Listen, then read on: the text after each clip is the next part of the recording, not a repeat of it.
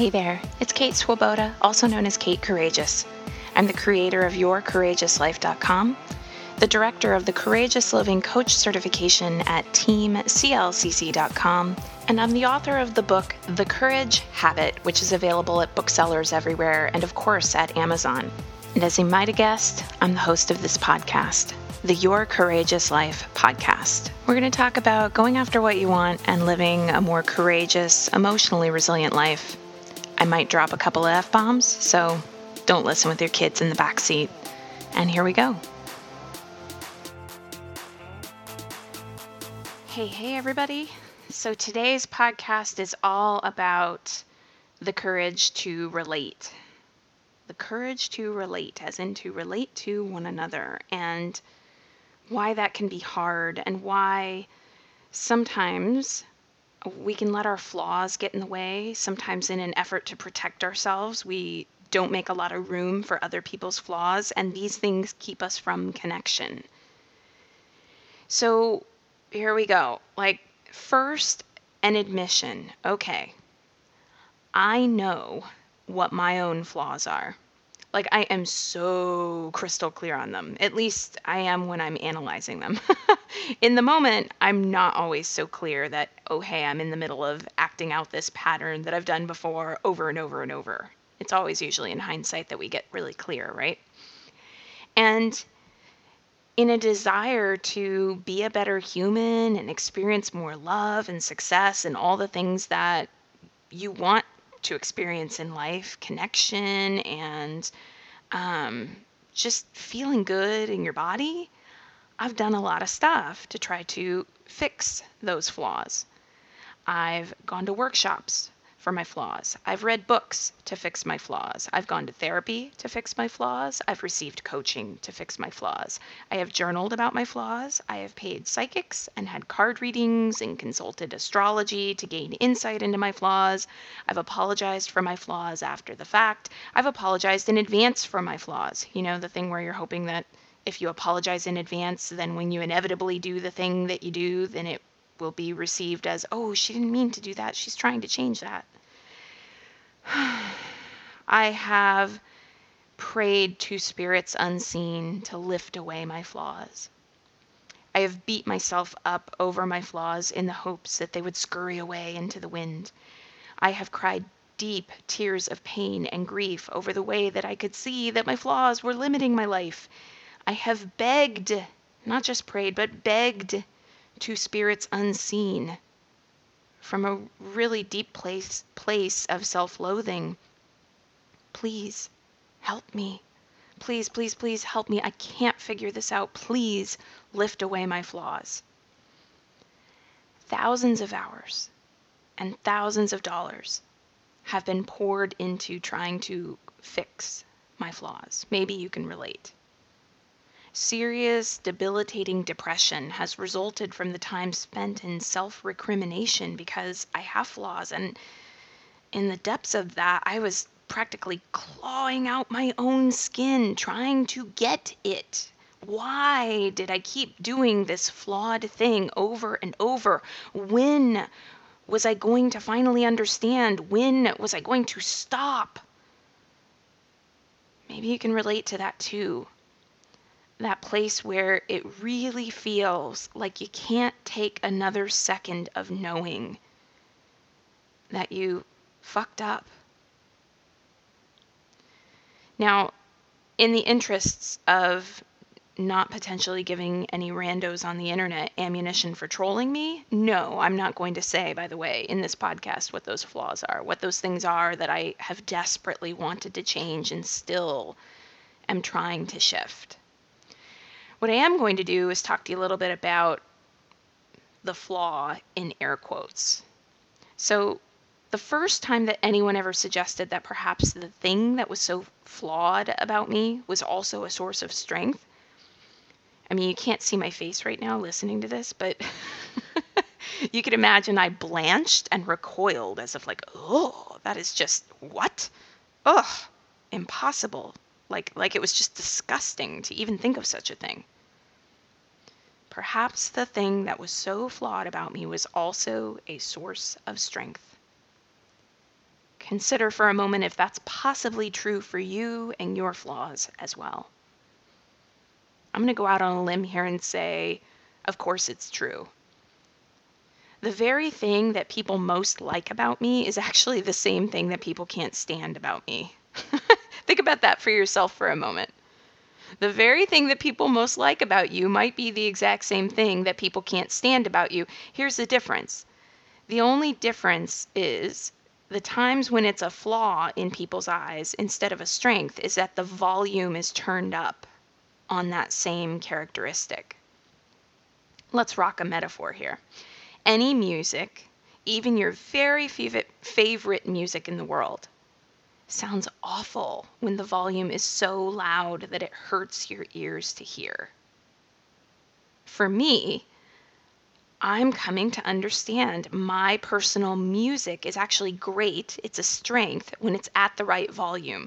But if you turn me up too loud and my strength becomes my flaw, I am difficult to be around. I am painful to hear.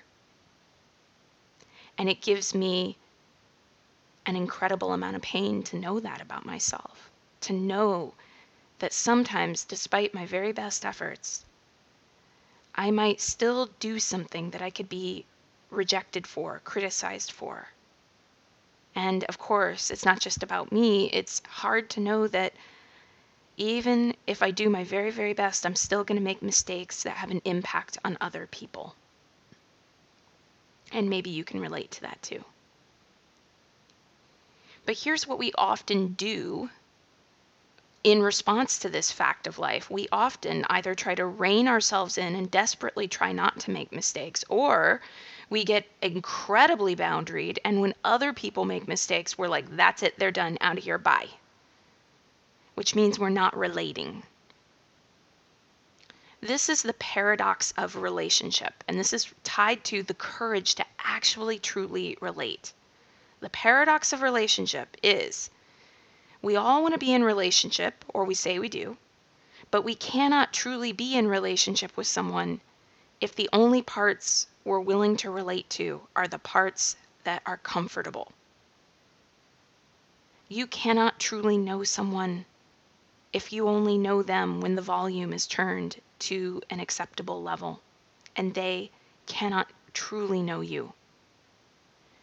The fact is that real relating will be messy. The volume will get really loud at times, no matter how hard I try, no matter how badly I want to do it differently and not do the thing that makes me difficult to be around, the music I give suddenly becoming hard to hear. I'm going to. And you're going to. We are all going to. And every day, for as much as most of us say that we want to let go of perfectionism and we believe we are enough, and we might post endless scripty little quotes that look really pretty about unconditional love and acceptance of ourselves and others, still we can unconsciously collude with perfectionism by either editing ourselves so that the volume's never too loud, or expecting those we interact with to always show up at an acceptable volume.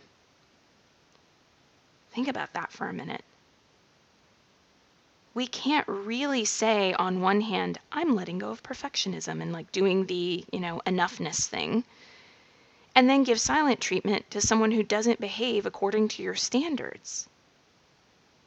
To do that would be to expect perfection of them and punish them when they aren't perfect. And of course, you can do that if you want to, but that isn't a behavioral reflection of what it means to let go of perfectionism. We can't say on one hand, I want to accept myself as I am, and then edit ourselves to the point where when we're around others, always aware of our flaws, we're always reining ourselves back for fear that the flaw will come out.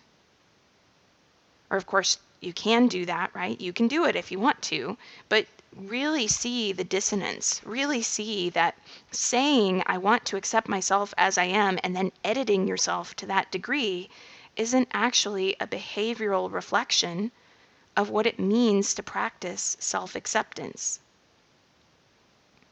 And I think that this is where things get really scary, or at least they do for me, because the courage to relate means understanding that when we truly relate, we truly show up as ourselves and we allow others to show up as themselves. We will love each other, support each other, listen to each other, and we will behave badly. We will say the wrong things or get defensive. No one is perfect. Where love and relationship are concerned, it will always be a mixed bag. It will always be a mixed bag. Now, this isn't the call to be endlessly accepting of everyone around you, okay? I am not saying tolerate abuse. In case you're wanting to know where that line could be drawn, if you're thinking to yourself, gosh, I see this, Kate. I want to stop reining myself in. I want to stop cutting people out of my life when they don't follow what I think is the right behavior. Well, here's a good line, I think. Abuse enters the picture when you tell someone that their volume is too loud and the impact it's having for you, and they just don't care. They throw no effort at seeing if a shift can happen or a compromise can be worked out, and they amplify their behaviors over time. In those cases, there's little value in trying to relate, practice that courage to relate with someone who has no interest in hearing what your volume is. So there's little value in trying to relate with someone who has no interest in truly relating. So I'm not saying accept everything that comes your way and just, like smile and throw glitter on it and life will be perfect. There is a line that can be crossed.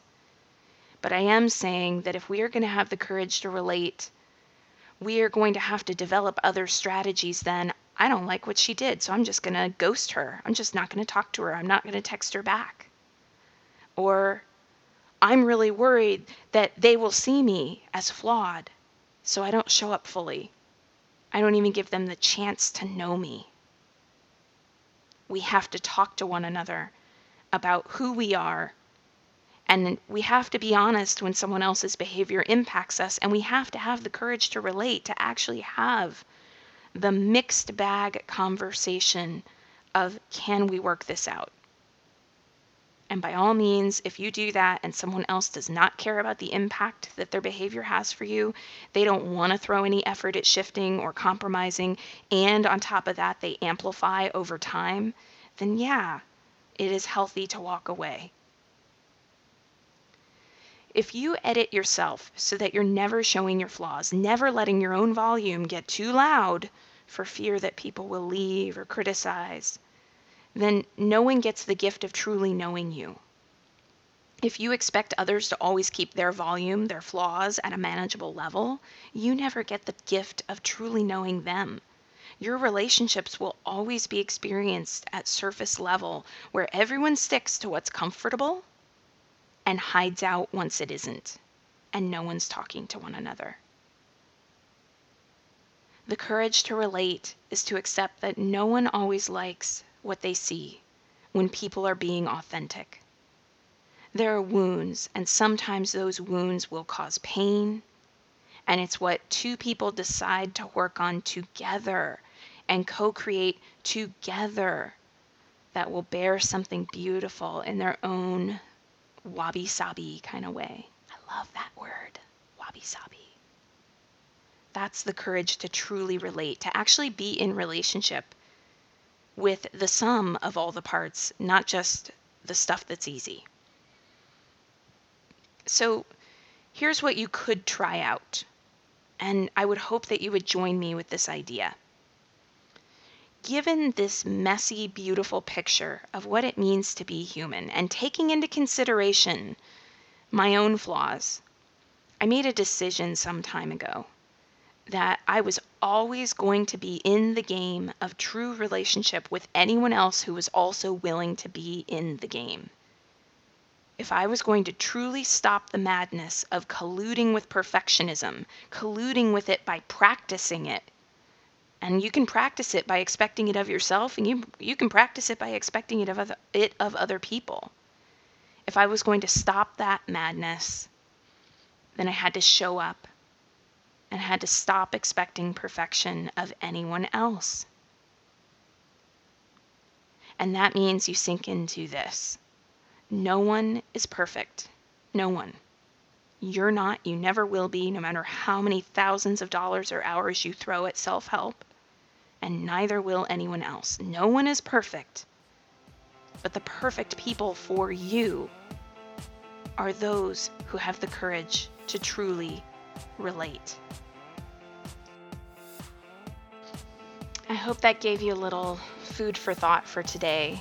Maybe even helped you to unhook a little bit from the idea that how you're supposed to show up for other people is perfect, and gives a little grace to those around you, a little freedom to not be perfect for you. And in this not trying to be perfect, you guys will get to show up as something much, much more real. Sending everybody lots of love. Hope that we get to say hi to each other.